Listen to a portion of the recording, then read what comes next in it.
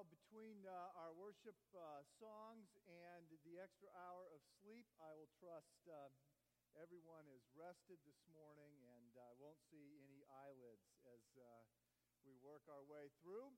Today we come to the fifth petition in the Lord's Prayer. Forgive us our debts as we forgive our debtors. And today we are going to take the first half of that petition, forgive us our debts. I have resisted to date dividing any of these petitions into two and spreading the sermon out over more than 1 week. It has been remarkably hard to do. Almost every week, I think, there's too much here to do justice to it in one sermon. But I have tried to hold to the schedule we set, but early this week I realized that the concept of forgiveness is too central to the Christian faith. And this petition is so bold and so shocking and so profoundly disturbing, I am persuaded most people do not understand what it is they are praying when they pray this petition. It is so important and powerful that it needs 2 weeks. And so I reluctantly waved the white flag early in the week and said, we're going to have to change the schedule. And then I realized just 2 days ago that there's great precedent for this actually, because this is the only part of the Lord's Prayer that Christ feels the need to expand upon. I want to read this for you in context so you understand that. It is Matthew chapter 6 is where we have been as we're working our way through the Lord's Prayer. Starting in verse 5, Jesus is talking about prayer and giving some specific guidelines about prayer and how we should pray. I want to begin reading then in verse 9. This then is how you should pray. Our Father in heaven, hallowed be your name, your kingdom come, your will be done on earth as it is in heaven. Give us today our daily bread. Forgive us our debts as we also have forgiven our debtors. And lead us not into temptation, but deliver us from the evil one. For if you forgive men when they sin against you, your heavenly Father will also forgive you.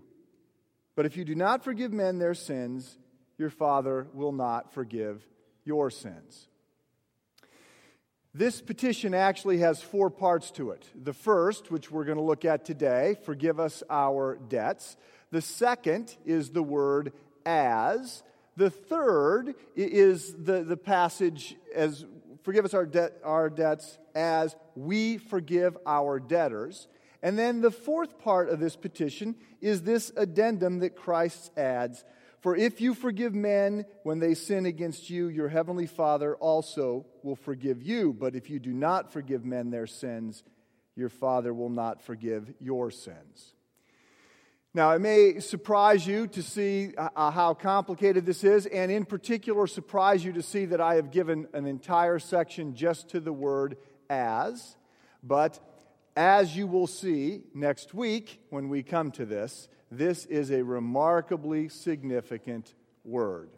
And I don't think we fully appreciate all that's behind it. But today, we are focused on the first section, the first 4 words, forgive us our debts. And I want to focus in particular on the first and fourth word, forgive and debts. Now, the us, our, the second and third words are not insignificant. I will point out again that they are plural, that we are in this together.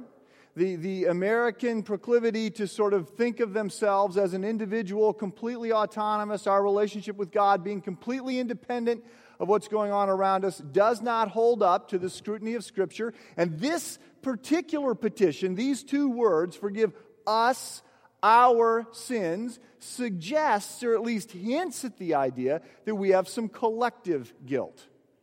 That in addition to our individual sins, there are perhaps some systemic or collective guilt that we bear that we need to think about. We tend not to think that way. There's something there. But I want us to focus on the idea of forgiveness in particular. And so let's start by looking and defining forgive and debt. exactly does it mean to forgive someone? What does forgiveness mean? Well, I would suggest that when we forgive someone, we give up our right to get even.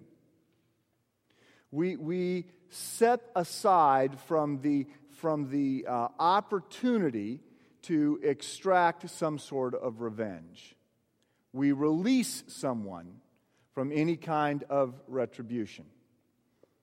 And this is, of course, much easier to talk about in theoretical terms than it is to do, because we are not only the offender, as we are looking at today, but we also, of course, are the offended. Without doubt, you will be hurt by someone and already have been. And some of you have been profoundly hurt by other people. You believe that they have intentionally or unintentionally ruined your life in some way. And so the idea that you are to release them, that you're to let go of that, you're to give up your right to seek some sort of revenge, is quite honestly unthinkable. I understand that. There are many people who think it is unthinkable. In a profound book called Sunflower that was written by Simone Wiesenthal, a Nazi concentration camp survivor, a Jewish man who just recently passed away, Wiesenthal recounts something that happened to him when he was in a concentration camp. It was by Mauthausen. The concentration camp was Lemberg. This was towards the end of World War II, and things were going poorly at this point for the Germans. They were taking heavy casualties along the Russian front. And Wiesenthal was at this concentration camp that was positioned right next to a school that had been turned into a makeshift hospital and was receiving thousands of wounded Russian soldiers. And one day, as he was picking up trash, this nurse comes by and grabs him by the arm, and she leads him, and she says, "You are a Jew, you will do. Listen to this man." And he was led alongside the cot of a young German soldier who was clearly not doing well and was about to die. And this German soldier said, "I must confess my sins to a Jew. I have done horrible things to Jews, and I must seek forgiveness from a Jew." And he grabs Wiesenthal's arm and he recounts the truly horrific things that he had done. And then as he finished, he looked at Wiesenthal and he said, "Will you forgive me?" And Simone Wiesenthal looked at him for a second, and then he jerked his arm away, and he backed up and turned and walked out of this room, leaving this young German soldier to die unforgiven. And in his book, Sunflower, Wiesenthal asks the question, did I do the right thing? And in the first edition, there are 10 different people who respond. Now, many editions later, there are over 50 different people who respond and weigh in on whether or not what Wiesenthal did was the right thing. And many of them say that it was.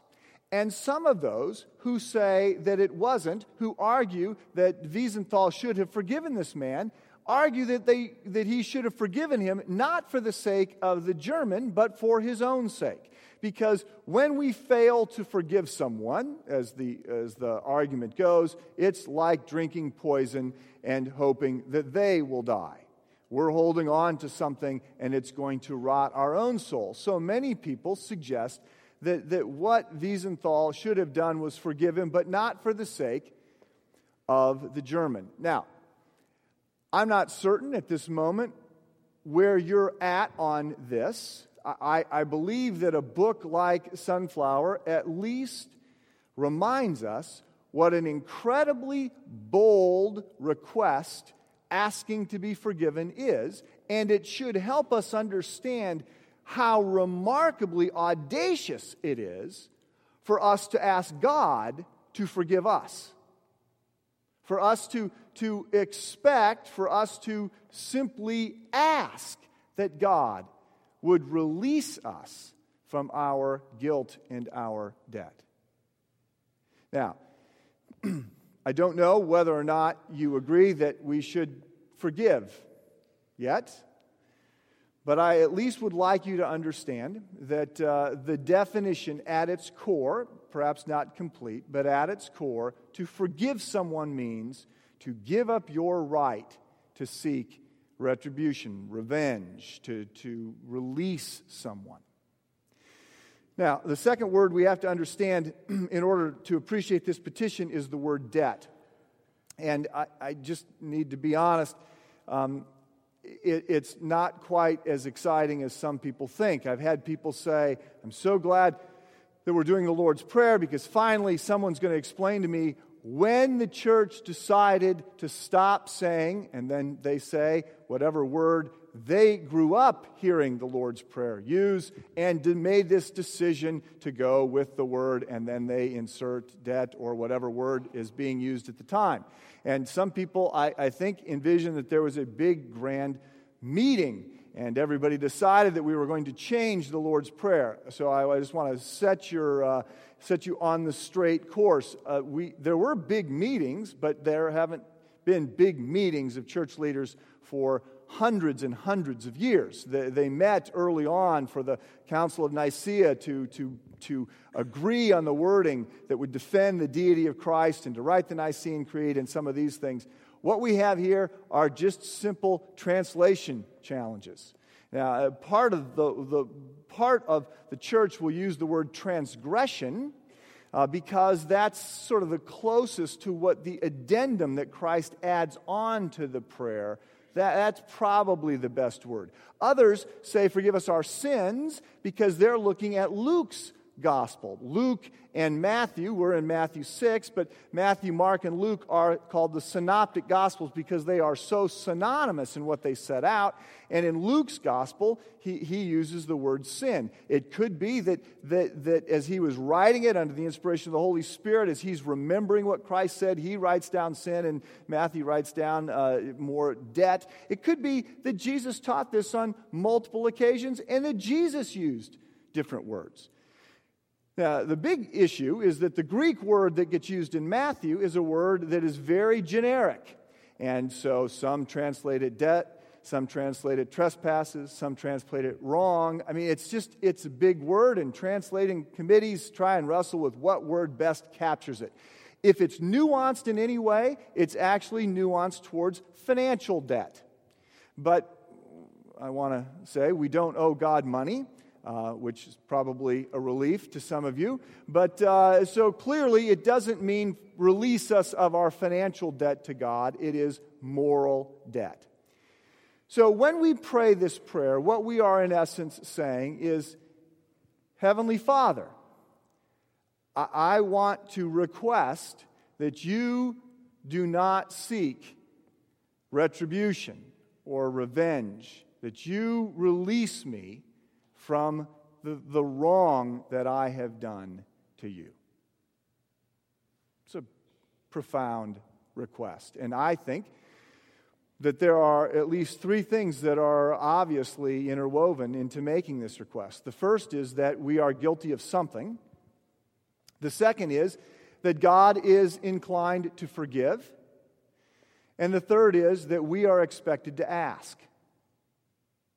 So, there are three things here, and it's my experience or observation that some people don't even accept the starting point.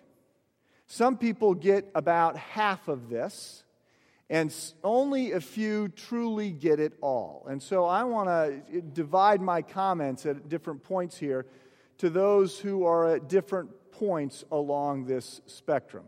First of all, the first point is, when we pray this prayer, we are admitting that we are guilty in some way. We've done something wrong. We have accrued a debt that we want to be released from. Well, I would argue that right out of the blocks, some people have opted out.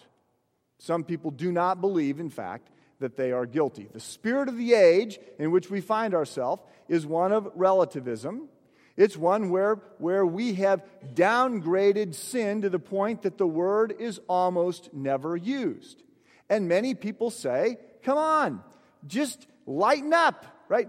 It's okay. Anything goes. Everything's good.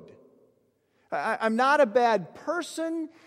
Sin and this idea of guilt is a throwback to a less enlightened, intolerant age. The only thing you have a right to feel guilty about is feeling guilty. God, if He exists, understands. He gets it. He knows my heart and my good intentions. And besides, I'm not as bad as Hitler and the bad people. Now, I always want to point out when people say, and I'm not that bad, I'm not as bad as, and Hitler is sort of the poster child when you're saying I'm not as bad as. Hitler seems to get used more than most. Well, of course you're not as bad as Hitler, but at least recognize that when you say that, you are acknowledging that not anything goes, and you are judging, which is exactly what you don't want other people to do. Your view, this idea that anything goes, is something that freshmen in college can entertain for a while, but it doesn't work in life. It is a philosophy of life that is riddled with inconsistencies. And while you might want to argue that anything goes when you're the one that gets to do anything, as soon as somebody does something to you that you don't like, you're going to say, that is not okay. So it's not just that we are the offender wanting a completely blank check to be able to do whatever we want. We often are the offended. This view doesn't work. Nevertheless, most people don't think out their philosophy of life quite that carefully. And so there are many people today who simply don't believe that they're in trouble. And perhaps you're in that camp. You just say, you know what, I just don't buy it. I just don't buy this idea of sin and guilt. Yeah, maybe some mistakes were made, which is the current sort of non-apology apology. Mistakes have been made. I mean, mistakes aren't sin, and saying mistakes were made doesn't mean you made them. And maybe if you did make them, you know, it was the government's fault, it was the environment, it was your teachers, it was your parents. Yeah, mistakes were made. But it's very different from saying I am a sinner. So if you're in this camp today, if you're really sort of tired of hearing that you're guilty, then I appreciate the fact that you're here and you're listening. I simply would want to say a few things to you. First of all, I'm not going to try and persuade you that you're that bad, because you'll just get offended and think I'm a jerk and we won't really get anywhere. So I will leave the conviction of sin to the Holy Spirit. But I would ask you to at least recognize that you are being, I think, remarkably unreflective. Because most people, when they stop and think about their life, would be willing to admit that they have not even been as good as they would like to be.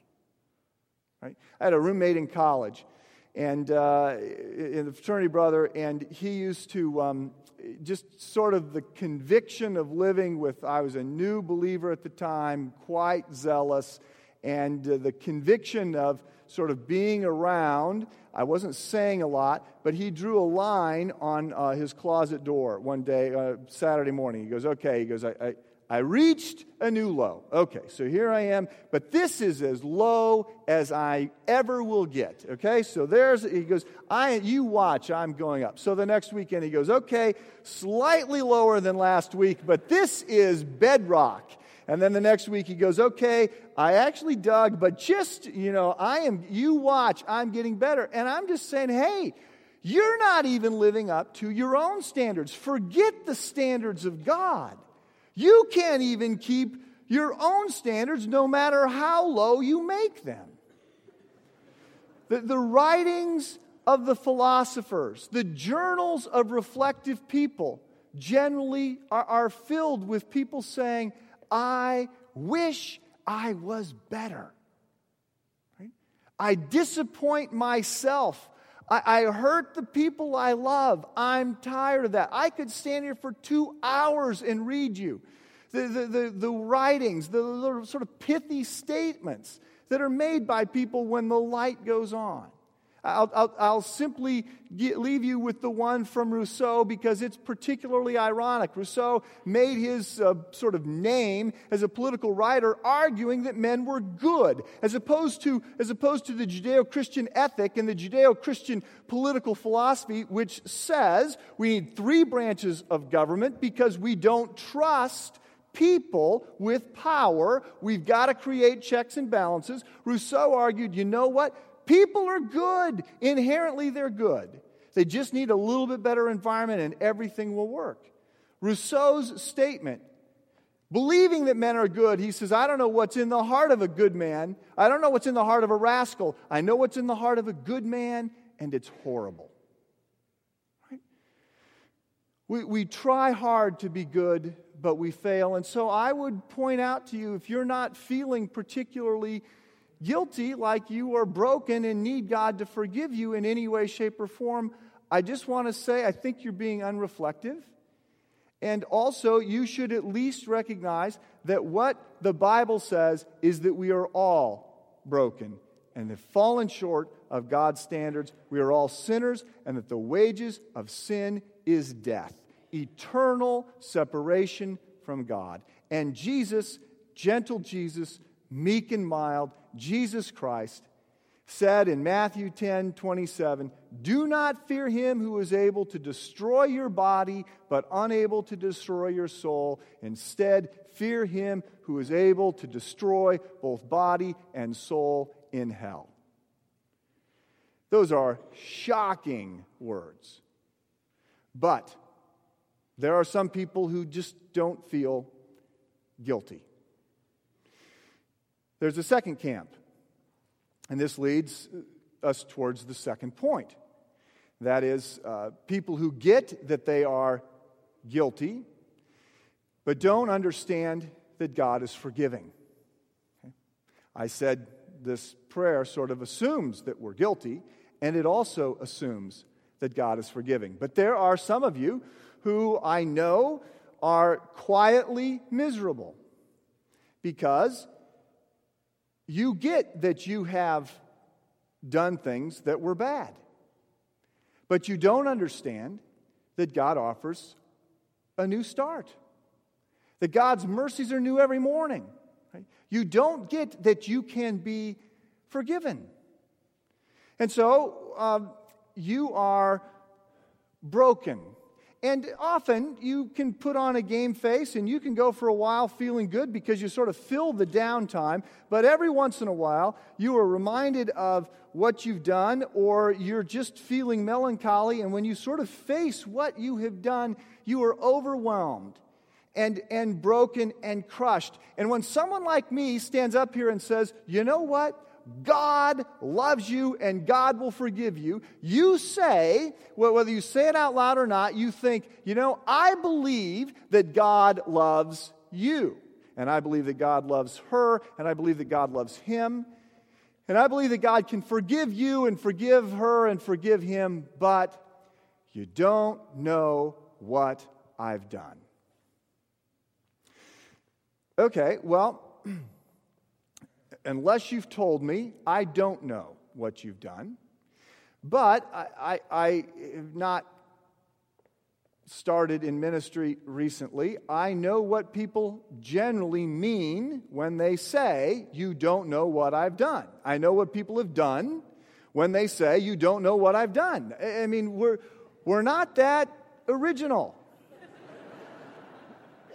We're not that special, right? And so what I've heard from people who don't believe that they can be forgiven are lots of sexual sins, ranging from minor through serial adultery and abortion and all manner of affairs and all kinds of problems.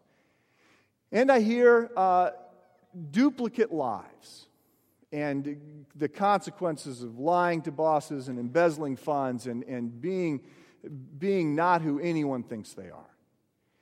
And I've heard cruel acts towards people they should be protecting. Children who have been hit or who have been emotionally traumatized. Or I hear lying to everyone and spouses, or heard murder, hit and run. It's an ugly list. But I'm here to say,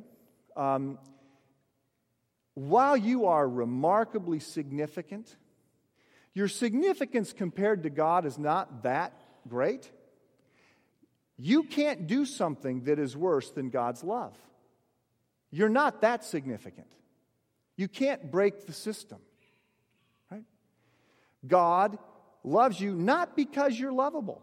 We're not lovable. God loves us because God is love. It's His character. And so, if you are feeling broken, the good news is you're halfway there. Right? Your heart works. It's a good thing. You should feel bad about the things that you have done. That's the right response. To be selfish, to be abusive, to do those things, yes, you should feel convicted for that. It means you're halfway there. You're in a better spot than the people who are carefree. But you now have to accept the truth of God's Word. And the truth of God's Word is He can forgive. As a matter of fact, that's His nature. That's His character. He is a forgiving God. This past summer, I preached the parable of the prodigal son and argued that it should be called the parable of the running father. Because when you look at that story, it's not very shocking that a young man wanted a bunch of money so he could go live a fast life. And it's not very shocking that when he got it, he ended up spending it all. And it's not very shocking that when he found himself, living among the pigs, that he decided to crawl home to his parents. And it's not very shocking that when his father accepted him back in, that his older brother got his nose bent out of joint. None of that is shocking. What is shocking in the story, and especially shocking when you read it in the context of the first century Middle Eastern culture, what is horribly shocking and what Christ's listeners would have been overwhelmed by was the fact that the father ran to welcome his son back with open arms. That is what is shocking about that parable. He forgives. It is His nature to forgive. And this is what we see with Christ also. Right? When you read through the Gospels, pay attention to how many times whatever is going on, whatever the problem is, whatever someone has said, Christ's response is to forgive them. Right? Sometimes they're not asking for forgiveness. They bring a person born blind. Christ forgives them. Someone shows up who has been in serial affairs. Christ forgives them.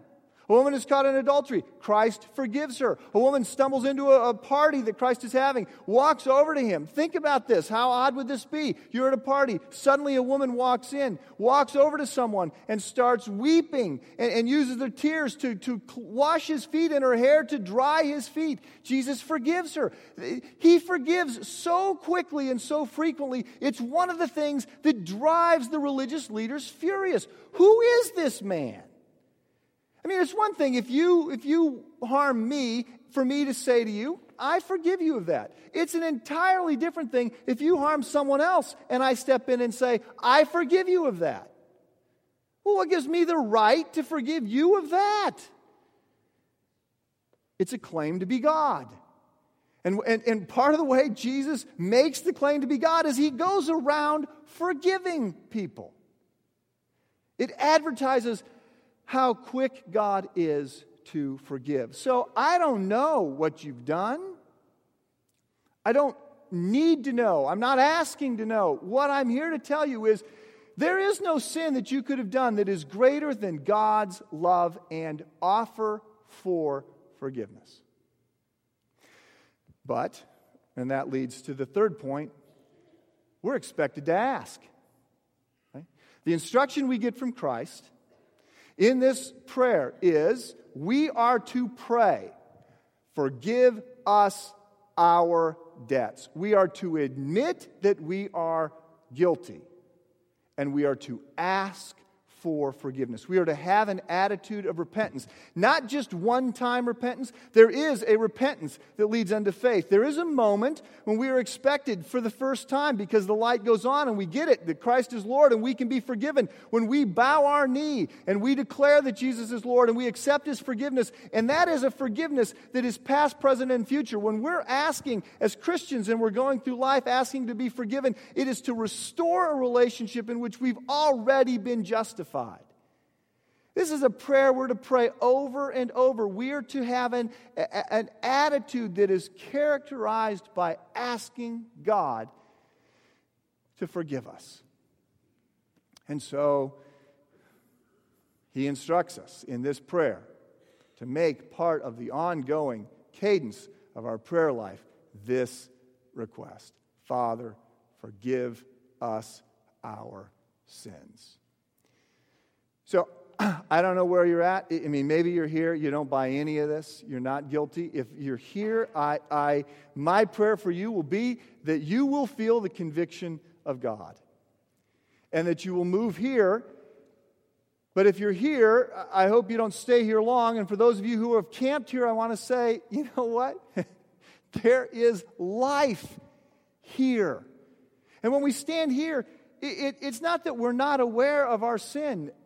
I am, but I'm shocked by it. I'm shocked by how broken I remain.